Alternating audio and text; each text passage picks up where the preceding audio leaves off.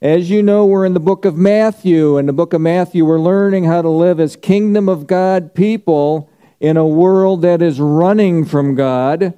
And we're learning how to be prepared for the kingdom that is coming, that we're going to be participating in. Depending upon what we've done with our gifts here, will determine our status in that kingdom, or our position, or what we do there. There's some discussion about that. But this week, we're talking about Pontius Pilate. Jesus is before Pontius Pilate, and he's going to be having 6 illegal trials, and we already saw the first 3, and now he's before Pilate, and then he'll go to Herod, and then he'll go to Pilate again for the 3 political trials. But Pilate is going to be indecisive. Pilate is going to ignore the evidence. Pilate is going to be culpable for what he does. Even though he washes his hands of the situation, he is still responsible for putting Jesus on the cross, as well as all of us, by the way. So the title of this one is Indecisive, Ignoring the Evidence. We're in Matthew 27, verse 11 through 26. If you would, please stand as we read God's Word. We honor God by standing when we read His Word. Now Jesus stood before the governor, and the governor asked him, saying, "Are you king of the Jews?" And Jesus said to him, "It is as you say." And while he was being accused by the chief priests and elders, he answered nothing. Then Pilate said to him, "Do you not hear how many things they testify against you?" But he answered him not one word, so that the governor marveled greatly.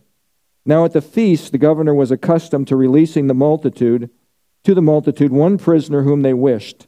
And at that time, they had a notorious prisoner called Barabbas. Therefore, when they had gathered together, Pilate said to them, "Whom do you want me to release to you, Barabbas or Jesus, who is called Christ?" For he knew that they had handed him over because of envy. While he was sitting on the judgment seat, his wife sent to him, saying, "Have nothing to do with that just man, for I have suffered many things today in a dream because of him." But the chief priests and elders persuaded the multitudes that they should ask for Barabbas and destroy Jesus. The governor answered and said to them, "Which of the 2 do you want me to release to you?" And they said, "Barabbas." Pilate said to them, "What then shall I do with Jesus, who is called Christ?" They all said to him, "Let him be crucified." Then the governor said, "Why? What evil has he done?" But they cried out all the more, saying, "Let him be crucified." When Pilate saw that he could not prevail at all, but rather that a tumult was rising, he took water, washed his hands before the multitude, saying, "I am innocent of the blood of this just person. You see to it." And all the people answered and said, "His blood be on us and on our children." Then he released Barabbas to them, and when he had scourged Jesus, he delivered him to be crucified. This is the word of God. Our Father, we are truly thankful today, thankful people, that the Lord Jesus went to a cross, suffered immensely on our behalf, died, was buried, and rose again victorious over the grave, so that we could live with him forever. Lord, I thank you for the gift of your Son. I thank you for what the cross means to us, what the resurrection means to us. I thank you for this time that we can gather together and worship our King, the Lord Jesus Christ. May the Lord Jesus be glorified in this place today. In Jesus' name, amen. Please be seated. The theme of Matthew, as you know, is Jesus is the promised King. The King will be coming one day. Jesus has an appointment with destiny. He's going to the cross. It was determined before the world that Jesus would die for the sins of the world on the cross. And by the way, you have a destiny. One of these days, you'll be leaving here in some way, shape, or form. What are you going to do with Jesus while you're here? That's always the question. Now, the events that led up to the crucifixion, as you know, were before the foundation of the world. This was a plan of God from eternity past. But by the way, Peter's denial, Judas' betrayal, Jesus' death were all before the foundation of the world. Hear this scripture. It's Acts 2:23. Him, Jesus, being delivered by the determined purpose and foreknowledge of God, let that word just indelibly imprint in your mind, you have taken by lawless hands, have crucified and put to death. That word foreknowledge is significant in theology. And the word is prognosis. When you go to a doctor, you get a prognosis. You've heard me say this before. They make some sort of guess as to how your disease is going to, what the outcome's going to be. But it's actually the word prognosis. Pro means before, gnosis is to know beforehand. Now I have an overhead here, and now we've been through this concept before, so this will not be new to you, but it is an important concept. And it is this: God is timeless. God is outside of our time-space dimension. The past, the present, and the future are all one with God. God is here, God is here, God is here. Time is something for us. God transcends His creation. He is outside of time. He knows the beginning and the end. We call Him the Alpha and the Omega, the beginning and the end of the Greek alphabet.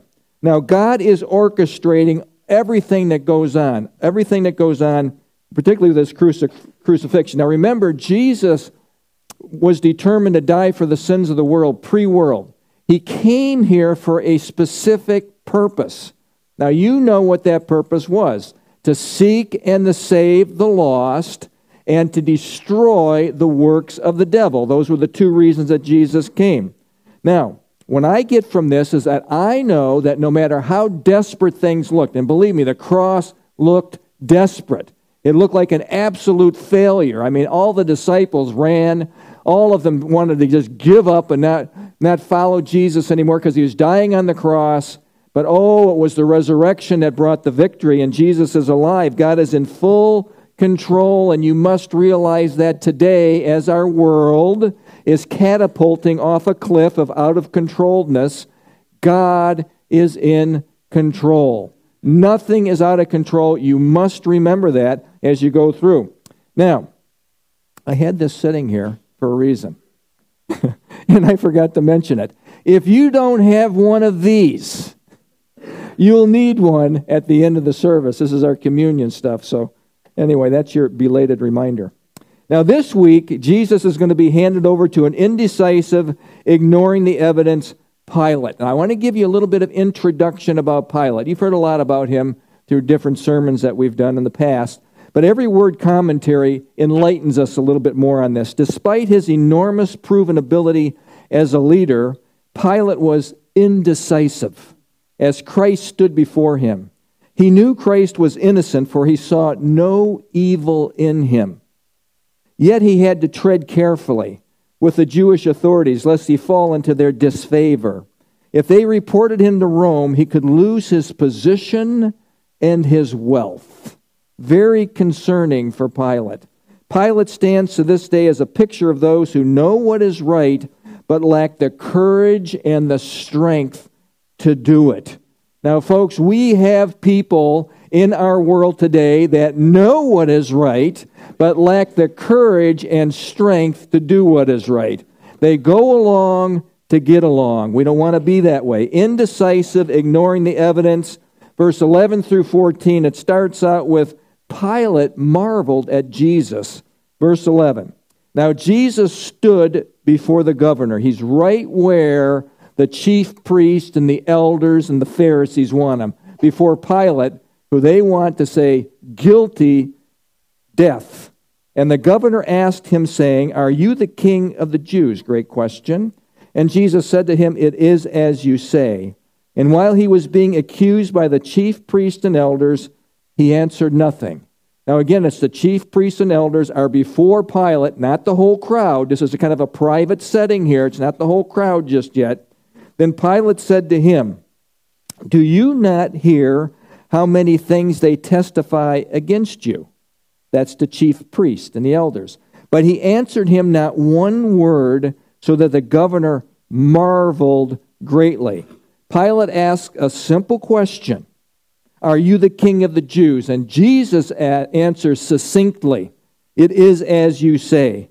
John gives us more information on this. John chapter 18, verse 35 says this: "Your own nation and chief priests have delivered you to me. What have you done?" Verse 36, Jesus responds this way, and Pilate needed to hear this. Everybody needs to hear this. "My kingdom is not of this world, Pilate. If my kingdom were of this world, my servants would fight so that I should not be delivered to the Jews.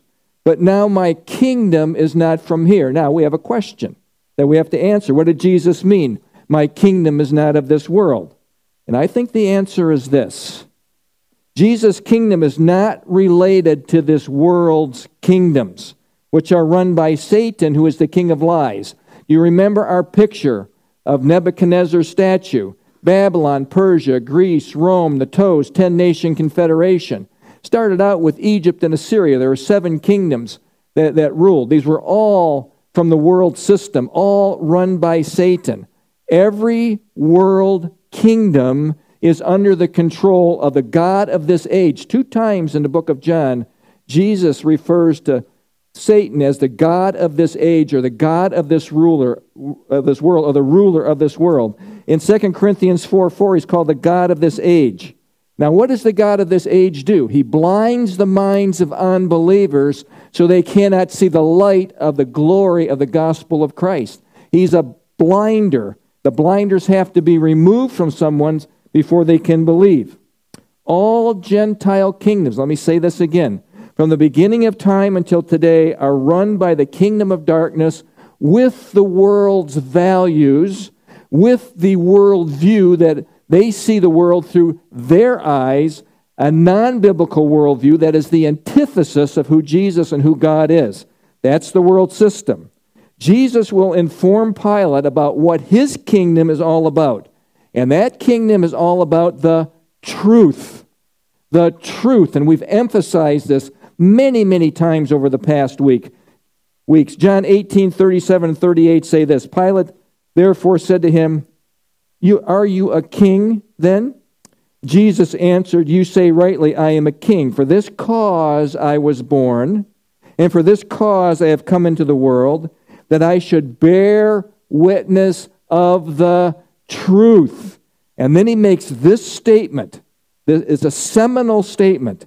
Everyone who is of the truth hears my voice. Now, when we look over this room, I would imagine that most of you are believers. Some of you are not. You may think you're believers. Not everybody in here is a believer. That's just how it is. But those who have really believed have heard the truth, have opened their heart, and have received Jesus as their Savior. Now, I want you to think about this. Jesus is contrasting Satan's rule with Christ's rule. It's all about the truth. And I don't know if you remember this, but in John 8:44, Jesus talks to the Pharisees. And he says to them point blank, mano a mano. I mean, Jesus held nothing back in dealing with the Pharisees. The Pharisees were those who were the religious elitists trying to keep people from him. And this really irritated Jesus. He says this, You belong to your father, the devil, and you want to carry out your father's desires. He was a murderer from the beginning, not holding to the truth, because there is no truth in him. When he lies, he speaks his native language, for he is a liar and the father of lies. A liar and the father of lies. That is what we are dealing with today in this battle for truth. Pilate asked a profound question that we must ask: what is truth? And Pilate is actually standing before the truth, asking this question: what is truth? Now, Pilate's going to be affected by the masses. He's not going to care what the truth is by the time this whole thing gets done. But he does say something very significant at the beginning of these trials, his first trial. He says, I find no fault in him. Pilate was speaking the truth. Now, I've mentioned this before, but I want to mention this over and over so we indelibly have it imprinted in our minds. We inculcate, teach by repetition. Truth. Truth, what is it defined as? That which is. That which really is. Not that which is made up in the mind of a person. Folks, there is something called objective truth. Actual, real truth. Now, who establishes truth? God does. God does. God. It's the Godhead that does. It's not whimsical. There's a word, capricious. It's whimsical. It means whimsical, impulsive, unpredictable, erratic. It's not capricious humanity that determines the truth. It is God who determines the truth. With humans, truth is fluid. It changes. As the mores or the morals of a person change, or the mores or the values of a nation change, the truth changes. With humans, truth is fluid. Now listen to this. There's some extreme examples of truth. Hitler's truth was that all Jews are subhuman and must be killed. Putin's truth is Ukraine belongs to me. Hamas's truth, Hezbollah's truth, is wipe out Israel. Drug cartels, their truth is drugs are great. Drugs are terrific. Drugs are going to make me rich. China's truth is Taiwan belongs to us. You must realize we are living in enemy-held territory. I hope you realize that. You are a remnant living in enemy-held territory where untruths and lies prevail as the norm. It's the norm. The world system is not a friend of God. The world system is not a friend of the Lord Jesus. And guess what? The world system is not a friend of you, a believer in the Lord Jesus Christ. But let me tell you who you are. You are armed with the truth, and you are a formidable enemy of the lie. Now remember Rod Dreyer's book, Live Not by Lies. That's what we are called to. We are called to be truth speakers in a culture of lies. Erwin Lutzer wrote, we will not be silenced. We are going to use our truth in the culture around us. In your family, there's a battle in your family for the truth. There's a battle at your work for the truth. There's a battle in the culture for the truth. Everywhere you go, there's a battle for the truth. And your mission is to speak the truth. Now, with that stated, we are not to be indecisive, nor ignore the evidence, but we are to speak the truth in how? Love. Love. Now, how do we do this? How do we speak the truth in the culture? Now, the Scripture tells us, and we've been to this Scripture many times. It's 2 Timothy chapter 4, verses 1 through 4. Watch what it says. You are familiar with these words. Paul to Timothy, I charge you therefore. This is to you also. God is speaking to Timothy through Paul, and he's speaking to us through the Spirit of God. I charge you, body of Christ. I charge you before God and the Lord Jesus Christ, who will judge the living and the dead at his appearing, at his second coming, and his kingdom. And then this is the word, preach, caruso, herald the truth of the word. Be ready in season and out of season. What does that mean? That means when you feel like it and when you don't feel like it. There's going to be multiple times when you're called to witness for Christ and you're just not going to feel like it. You go, oh, Lord, really? Right now I have to talk to this person? I don't feel like talking. In season, out of season, be ready. Be ready to convince, rebuke, exhort with all long-suffering and teaching. For the time will come when they will not endure sound doctrine. Now, you know doctrine is teaching. Teaching. They won't endure sound teaching. People don't want biblical teaching today. They want their ears tickled. But according to their own desires, because they have itching ears, they will heap up for themselves teachers. They'll go find teachers to tell them what they want to hear, and they will turn their ears away from the truth and turn aside to fables.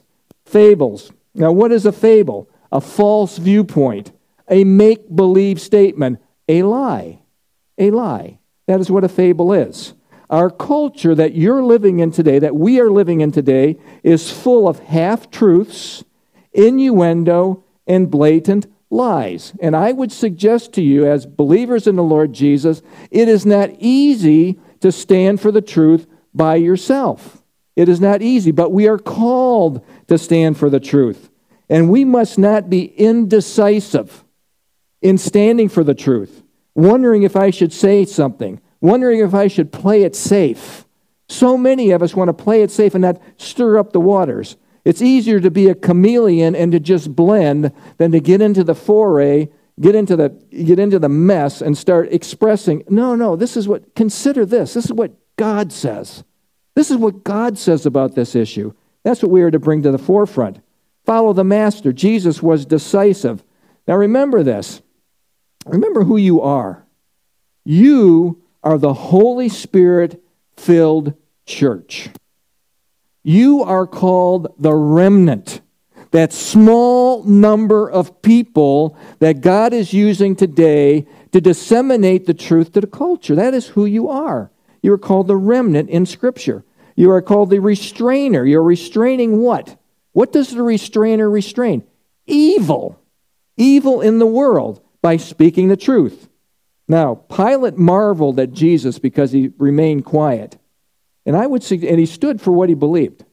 And I would suggest to you, in dealing with this culture, dealing with this world system, dealing with family members or anybody else that you're dealing with that are outside the family of God that just don't believe this stuff, that you stand firm for what you believe.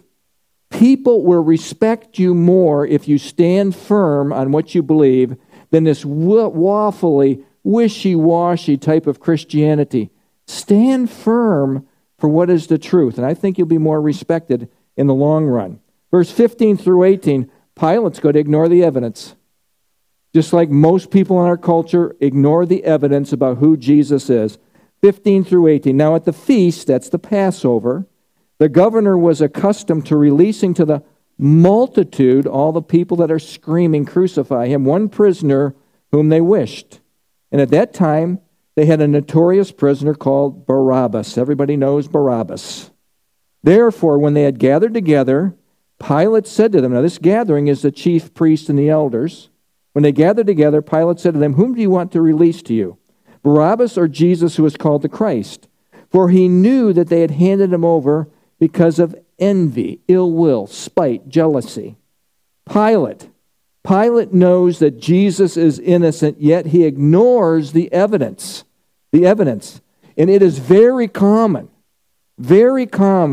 for humans to ignore the evidence and function on their feelings.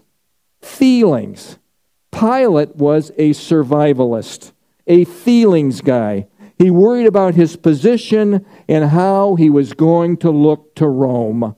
He was all concerned about himself. Pilate gives the rabid crowd a choice, Barabbas or Jesus. And the rabid crowd, instigated by the chief priests and elders, we'll see in the coming verses, and I would imagine Satan is in that background, stirring it all up. Remember this, whenever you see conflict between humans, whenever you see nation against nation, kingdom against kingdom, people against people, husbands against wives, children against parents, and that sort of thing, always remember there's a demonic element behind that. How do I know that? Because in Ephesians chapter 6, verse 12, it tells us very precisely, we do not wrestle. Now, when you wrestle, it is different than boxing, where there's a distance and you try to close the distance and that sort of thing. It is close. It is close in contact. We do not wrestle against flesh and blood, but against principalities and powers and rulers of the darkness of this age. That's the demonic realm. The host of wickedness in heavenly places. The rabid crowd was being stirred up by the chief priests and Pharisees who were used by Satan in this, causing this mess for Jesus. Now, who is Barabbas? Well, Mark 15:7 gives us more information. There was one named Barabbas who was chained with his fellow rebels. He was a rebel. They had committed murder in the rebellion. Barabbas was a murdering, trained killer who was going to be released instead of Jesus. The crowd wants blood.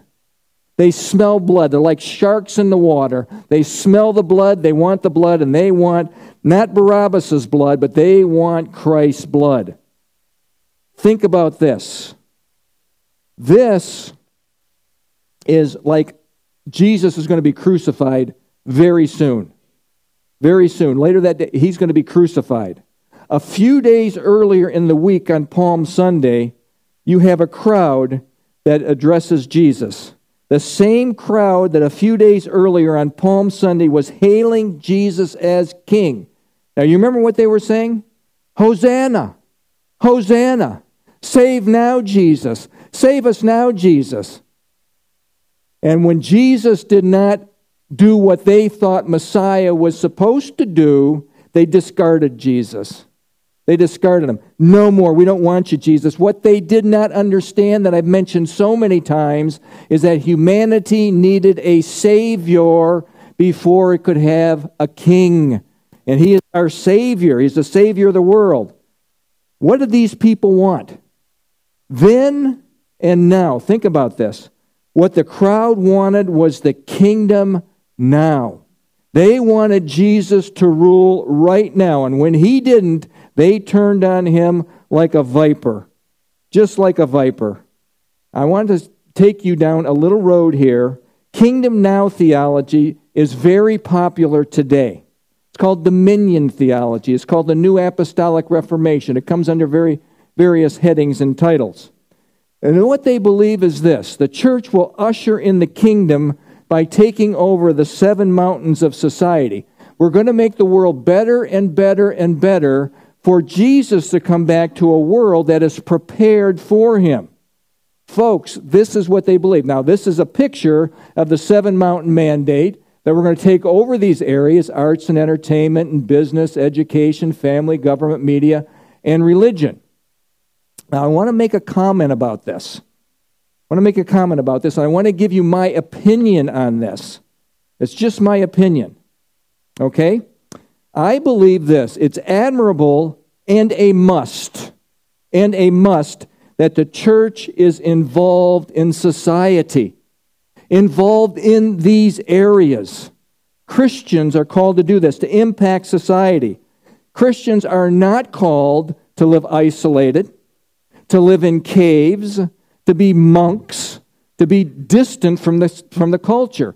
What did Jesus say that we are to do in the culture? You are to be salt and you are to be light. In order for something to be salty, it had to be in contact with the soil. In order for us to impact these things, we must be in contact with these things. If you want to be light, your light has to displace the darkness. In other words, you have to be out there. What did Jesus say in Matthew 5:14 through 16? He's talking to the disciples, and by extension, he's talking to each one of us today. You are the light of the world. You are the light. That's a huge undertaking. That's a huge calling that we have. You are the light of the world. A city that is set on a hill cannot be hidden, nor do they light a lamp and put it under a basket. You do not hide the light. You let the light come out. But you put it on a lampstand, and it gives light to all who are in the house. And then Jesus says these words. Let it resonate within you. Let your light so shine before men that they will see your good works and glorify your Father who is in heaven. You are to be in contact with the soil, with the earth, with the people that are out there, not isolated in little enclaves, our little safe enclave like here. No, we are to be people that go out into the world from here, prepared to engage the world. You're to be involved as God leads. But with that stated, listen to this statement. But will the church usher in the kingdom? Will the church make the world better and better for the return of Christ? And I can say a resounding N-O spells no. Well, let's do that again. Let's say it with a little fervor. N-O spells no. That's right, no. No. Today, many well-intended believers, and I believe they are well-intended, get caught up in this kingdom now theology. But the movement, they're ignoring the evidence that we see in Scripture. Now, I want to give you some evidence that comes from Scripture that makes it clear, not a matter of interpretation or misinterpretation. This is very clear. Now, I want you to hear what Jesus said. Hear what Jesus said in Matthew 24:37. This is what it'll be like before I come back. This is what he said. But as the days of Noah were, also will be the coming of the Son of Man be. Now, what were the days of Noah like? Well, there were 8 righteous people left on the earth that got into the ark and were saved. Were saved.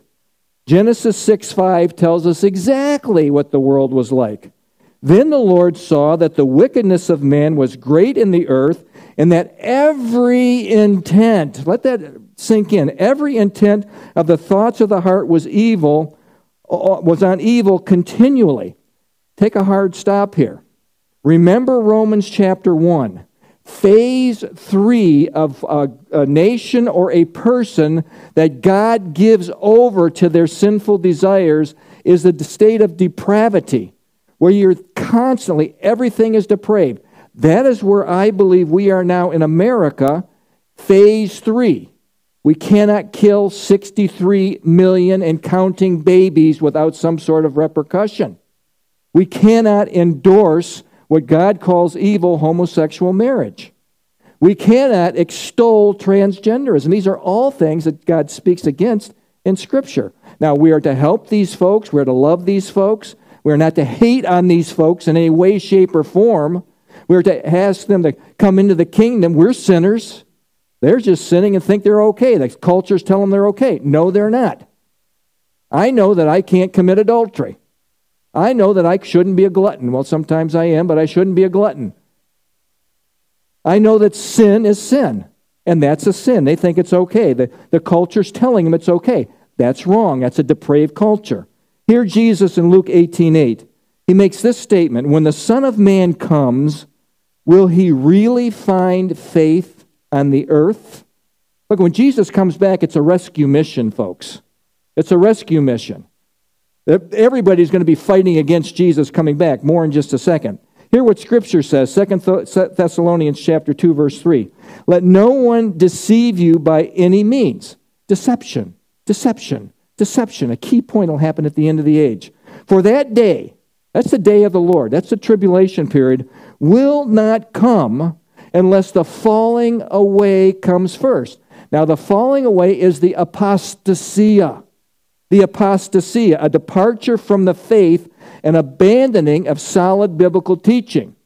Now, there are people that try to make an argument for this being the rapture, and there's a lot of people making a good argument for that. I personally believe it's the falling away of the faith. A sign that we're closing in on the day of the Lord, the tribulation period, is that phony Christianity is going to be promoted and be accepted globally. And that is, what do we see, particularly in the West? We see a universal abandoning of Scripture and embracing things that are not in Scripture. The supposed church, listen to this, are walking lockstep with the world, extolling the world's values. Now, we've been through the list. I've just mentioned it, homosexual marriage, transgenderism, abortion, that sort of thing. These are egregious sins in the eyes of God, but being embraced by many in the so-called church today, saying it's okay, it's loving. It's just two people loving one another. God has set the parameters, folks. He makes up the rules, not humanity. See, humanity, it's fluid. With God, it's static. It is what it is. You just don't make things up on the fly. Here's Scripture about the Laodicean church, Revelation 3, 14 through 22. Now, I don't have time to read those verses, but that's the seventh church in Revelation. The seventh church is the final church. It's the church that will predominate at the end of the age. That was the church we see today. Now watch what is said about this church. This church will dominate at the end of the age. This church will neither be hot nor cold. It made Jesus sick to his stomach, nauseous, the lukewarm, all about me church. Jesus said, you are wretched, miserable, poor, blind, and this key word, naked. They are not clothed in the righteousness of Christ. They think they're great, they're rich, they're wonderful, they have everything. It's all about them. But Jesus says, you are naked, you are not clothed, you don't know me. He's outside pounding to get into the church. Unfortunately, folks, our world will not get better and better, but will become worse and worse. The world is not being prepared for Jesus' return. Jesus is going to come in and rescue the remnant tribulation believers, taking them into millennial reign, and fight against Antichrist, the false prophet, and the earth dwellers who will be volitionally fighting against his return. Now, we cannot cover our eyes to the evidence. You see a world changing right before your eyes. It is not getting better and better. It is not. Jesus will return on a rescue mission. His second coming will put Antichrist and the false prophet down. His return is in judgment and in vengeance and in wrath. That's the second coming. No, the church will not make things better and better. The evidence is clear. Now, Pontius Pilate, verse 19, is going to get a warning from his wife. Now, believe me, if your wife warns you, you better have your ears perk up. He did not, verse 19. While he was sitting on the judgment seat. Now, he's back in his sequestered area, sitting on the judgment seat, waiting for the chief priests and the Pharisees and the people to decide who do they want, Barabbas or Jesus. So he's taking a pause here. That's the picture. He's on the judgment seat. His wife sent to him saying, have nothing to do with that just man, that righteous man. For I have suffered many things today in a dream because of him. Pilate. Now look at, God is using Pilate's wife to warn Pilate, don't do it. Don't do it. Don't do this thing, Pilate. Don't do it. And he uses dreams and visions. He uses these to get people's attention. It's not for entertainment when somebody has a dream or a vision. It's for them to do something positive for the kingdom. That's what it's for. An indecisive Pilate is hit with this information from his trusted wife, and he ignores it because the rabid crowd is influencing him more than his wife. It's all about self-preservation for Pilate. That's what's at stake. The lesson here is this. God always warns before he judges. Pilate has been warned. Take a stop. You have the Word of God in your hands. You, as Calvary Chapel people, have been through a study of Daniel, and you've been through a study of Revelation. You have been warned about what is coming. Now you, as someone who warns and are a watchman, are to have the courage to speak up in the culture as it changes, speak the truth in love, to people who don't know the truth, and to tell them, oh, this is what's coming. This is what you're seeing happening. Oh, by the way, wake up. This is a prelude to a one-world government. This is a prelude to a one-world religion. This is a prelude to the 10-nation confederation that's coming. We are to warn. We are to warn. The evidence was clear. Have nothing to do with this man. Warning, do not, now listen to this, do not ignore the evidence about Jesus or about what you read in this scripture. The evidence is overwhelming. Jesus is who he said he was. He is the Son of God. He is your only hope. He is your only Savior. There aren't multiple ways to Jesus, and you better have the right Jesus, not the one you're making up in your mind. Will you believe in Jesus or not? And if you say you believe in him, you know what it means? You're going to live for him.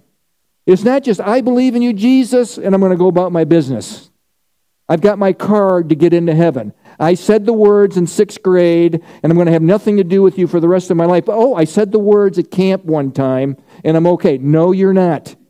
If you really believe in him, at some point, in some way, there's a turning to Christ, and you live for him. You will live for him. People must deal with Jesus, folks. And the culture looks at him in many different ways. C.S. Lewis, on this overhead, is going to say this perfectly. Jesus was either a liar, a lunatic, or he is Lord. Which one is he to you? In a setting like this, of course, he's Lord. He's Kurios, king, master, ruler, owner. He owns me. I have been bought with a price. I don't own my life anymore. I owe my life to the Lord Jesus Christ. That's the attitude of the believer. I belong to my master. And you know what? One of these days, this will happen. This is a fait accompli. This is written in Scripture, Philippians chapter 2, verse 10 and 11. At the name of Jesus, every knee shall bow, in heaven, on earth, and under the earth, and every tongue confess that Jesus Christ is Lord, to the glory of God the Father. Now we are the bride of Christ. We are sons and daughters of the King. We do this willingly. We bow willingly before our Lord. He is our master. He is our ruler. He is our owner. We are a doulos. We're a slave of the master. My will consume with the will of the master. That is what we are to do. Be decisive. Be decisive. Give, in verse 20 through 22, give us Barabbas. What a pitiful decision. But the chief priests and elders persuaded the multitudes, they're stirring it up, that they should ask for Barabbas and destroy Jesus. The governor answered and said to them, which of the two do you want me to release to you? They said, Barabbas. Pilate said to them, what then shall I do with Jesus, who is called Christ? They all said to him, let him be crucified. An indecisive Pilate caved to the crowd's demands and went along to get along. How many times in our culture do Christians go along to get along? We are not to do that. Don't be indecisive. Pilate sealed his eternal destiny by rejecting the only way, truth, and life that there is. Pilate's question, folks, is for all of humanity. What will, and put your name there, what will you do with Jesus who is called the Christ? Now listen to this. So many ignore Jesus. Pretend he's not there. Pretend he's not real. I don't want him really affecting my life. They're going to go along with the crowd. Bury your head in the sand. And I don't know how many people you've run into that you've spoken to, but this is a very common response. I'll take my chances. I'm a good person. I'll take my chances. Oh no, you are not good. Scripture is very clear. There's none good, no, not one. There's none who seeks after God. Now, or, conversely, listen to this one. This is very common today. Many will embrace a make-believe Jesus. One you make up in your mind. The one that is there to fulfill every whim that you have. Every desire. A genie Jesus. A make-a-wish Jesus. And Jesus just hops to it and fulfills all of your dreams. All of your dreams. This is the American Jesus. We must say yes to the real Jesus, the Savior of the world, your Lord, your Master, your King, your owner, your ruler, the one who died for you, the one who is your waymaker, the one who is, as the song says, your promise keeper, the one who, as the song says, a light in the darkness. That is the Jesus that we follow. The Jesus that loves you so much that he died for you. The Jesus that calls you sons and daughters. He calls you the bride of Christ. And you know what else he says to you? You are my friends. You are my friends. He's putting the person right close to him. You are my friends. And then he has this caveat added on. If you do whatever I've commanded of you. That's how you demonstrate that you're really a friend of Jesus. You know, jumping up and down saying, I am a friend of God. I am a friend of God. That's one thing. But the real rubber, that when the rubber hits the road, it's, am I following the Master? Am I obeying him or not? That's the question. That's the question. How will you seal your eternity? Is it yes, Jesus? Or is it no, Jesus? Which one is it? Indecision will not let you off the hook. Verse 23 through 26. Then the governor said, Why? What evil has he done? That's a good thing that Pilate said that. But they cried out all the more, saying, let him be crucified. Now watch Pilate. He's going to be moved now. When Pilate saw that he could not prevail at all, but rather that the tumult was rising, it's getting out of control, Pilate's concerned, he took water, washed his hands before the multitude, saying, I am innocent of the blood of this just, righteous person. You see to it. And all the people answered and said, oh, they say something prophetic. His blood be on us and on our children. Then Pilate released Barabbas to them. When he had scourged him, Jesus, he delivered him to be crucified. Indecision. Folks, the evidence is clear. Jesus was innocent of all charges, yet Pilate is afraid of the crowd. Don't be afraid of this world that you're living in. Don't be afraid to speak the truth in this world. He was afraid of Rome, what Rome might think. We might be afraid of what somebody else might think of us. Driven by fear and indecision, he ignores the evidence and does something amazing. He washes his hands. Did that free him from guilt? Absolutely not. Pilate did this, thought he was not going to be guilty. He was manipulated by the crowd, thought he could just wash his hands of it. He could not. Pilate was guilty of murder. Herod was guilty of murder. He went to King Herod. The chief priest and elders are guilty of murder. The Jewish people are guilty of murder. The Gentiles are guilty of murder. And guess who else is guilty of murder? Every one of us. Our sins put Jesus on the cross. We are all guilty. We all need a Savior. Ultimately, listen to this. Ultimately, it was God who sacrificed His only begotten Son for each one of us. Listen to what it says in Acts 4:27 and 28. For truly against your holy servant Jesus, whom you anointed, who God anointed both Herod, Pontius Pilate, with the Gentiles and the people of Israel, were gathered together to do whatever your hand, God, your purposes, God, determined to be done. God gave His only begotten Son. The giving God gave. You know what that tells me? John 3:16 just screams at me at this moment. Just screams, for God so loved the world that He gave His only begotten Son. And whoever believes in Him, that word whoever is pas, P-A-S. Every and all who put their trust in Jesus. Whoever believes in Him should not perish but have everlasting, eternal life. The Jewish people, listen to this, throughout history have been called the Christ killers, and they have been persecuted for that. They've been persecuted for that.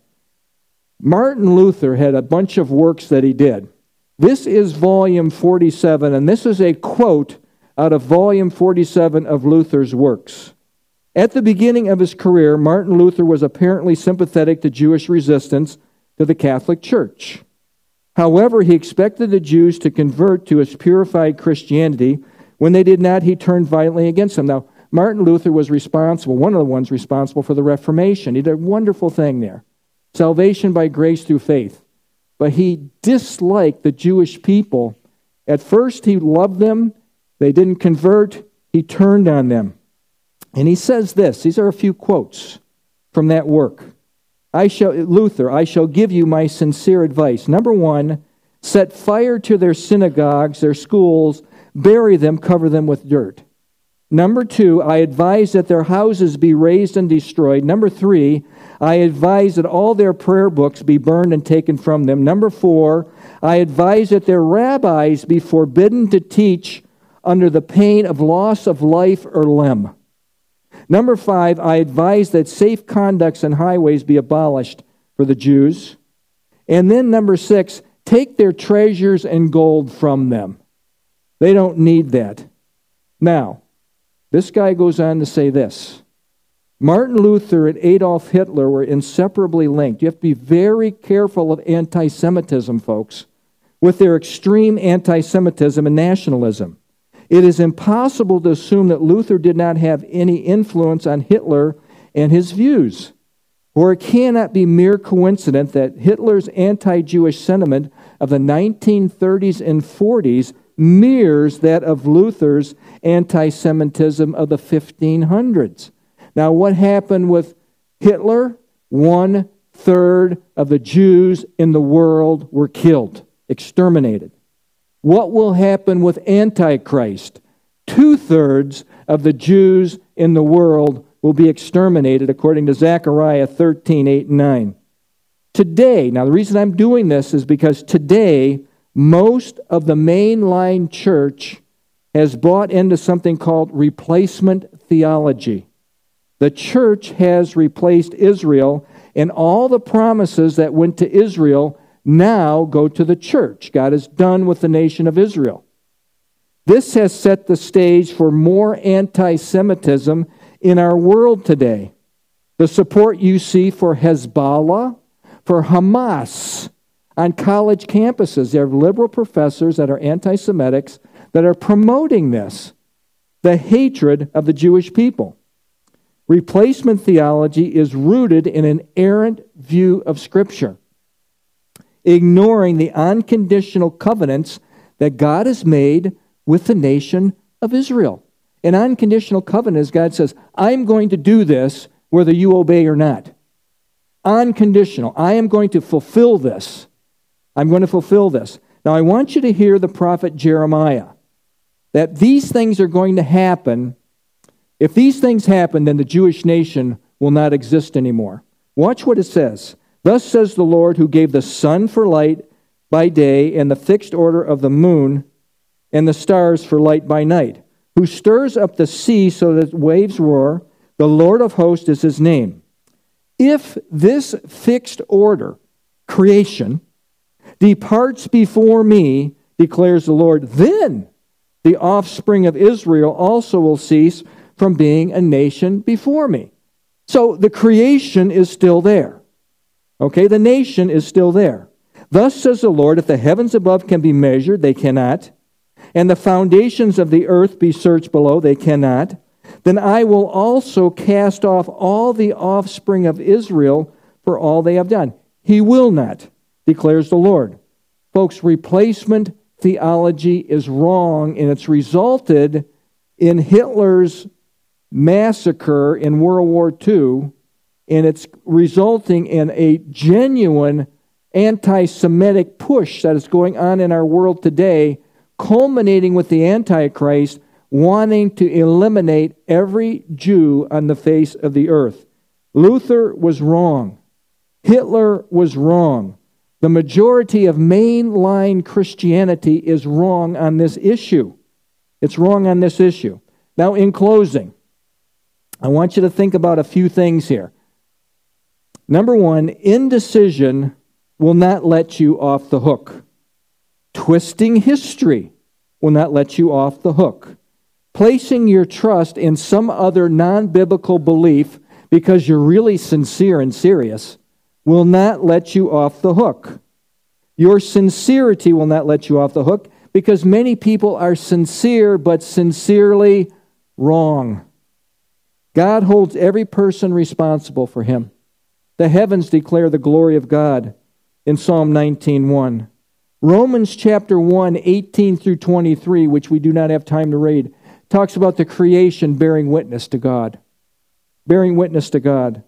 God has written his law on the hearts of every single human being on this planet, that everyone knows what is right and what is wrong, and he's given you a conscience to help you discern right and wrong. And God has put eternity in the hearts of men. People know that there's something more than this. When you start to think about your life, something just happens inside of you. You say, something's greater than this. There's something that's keeping this whole thing together.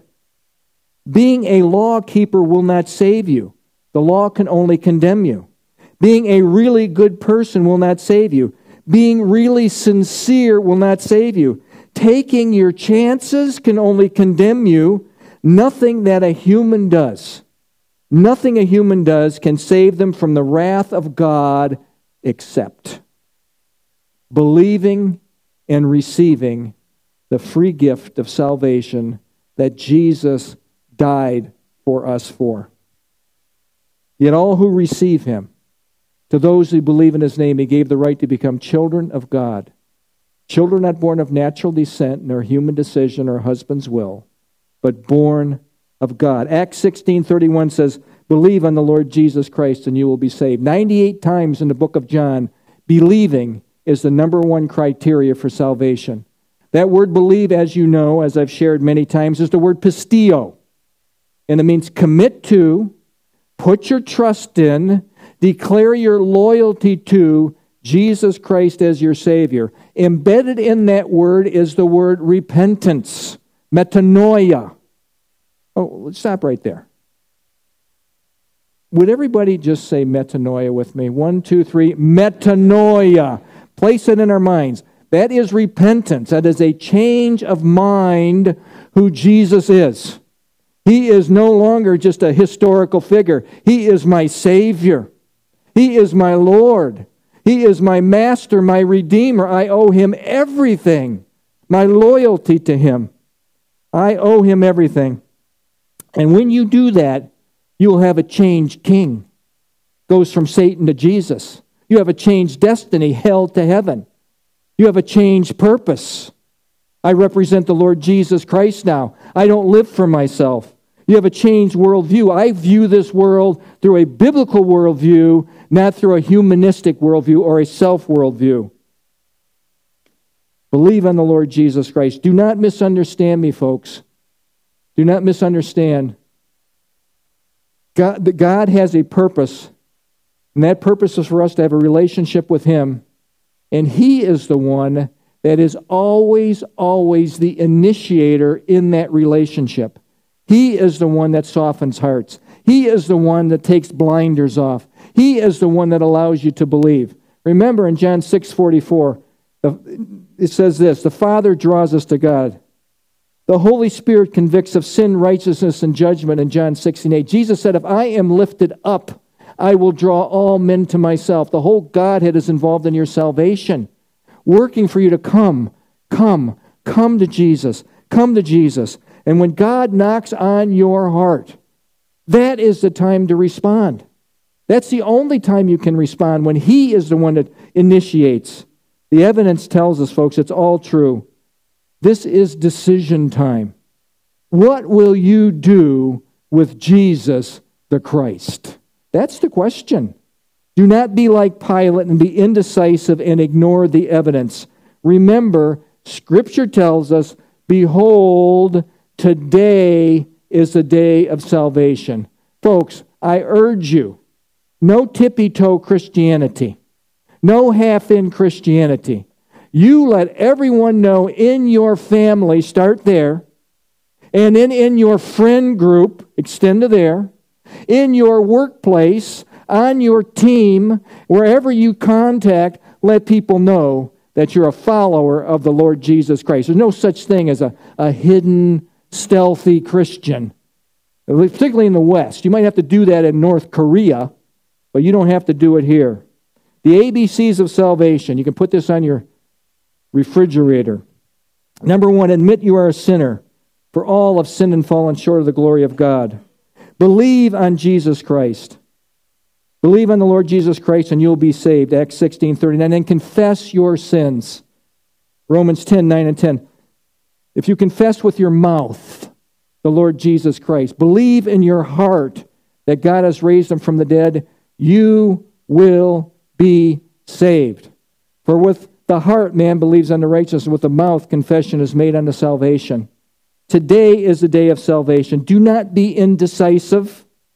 Do not ignore the evidence. Believe in Jesus today. If you don't know Jesus Christ as your Savior right now, in your seat, are you listening on Facebook or YouTube, however you're listening to this, you say, I believe in you, Lord Jesus. I place my trust in you. Salvation is easy, folks. God paid it all. Jesus paid the price. All we're doing is receiving the gift. And once you receive the gift, be all in. Serve the Master. Serve the Master. Let's pray. Father, thank you for this time together. Thank you for your word. Lord, right now I pray that if someone heard this word today and they are not saved, that they'll come into the family of God, believe on the Lord Jesus Christ, and they will be saved. I pray for people to come from the kingdom of darkness and be placed in the kingdom of light through your power, Holy Spirit. Work in the hearts and the minds of people. In Jesus' name, amen.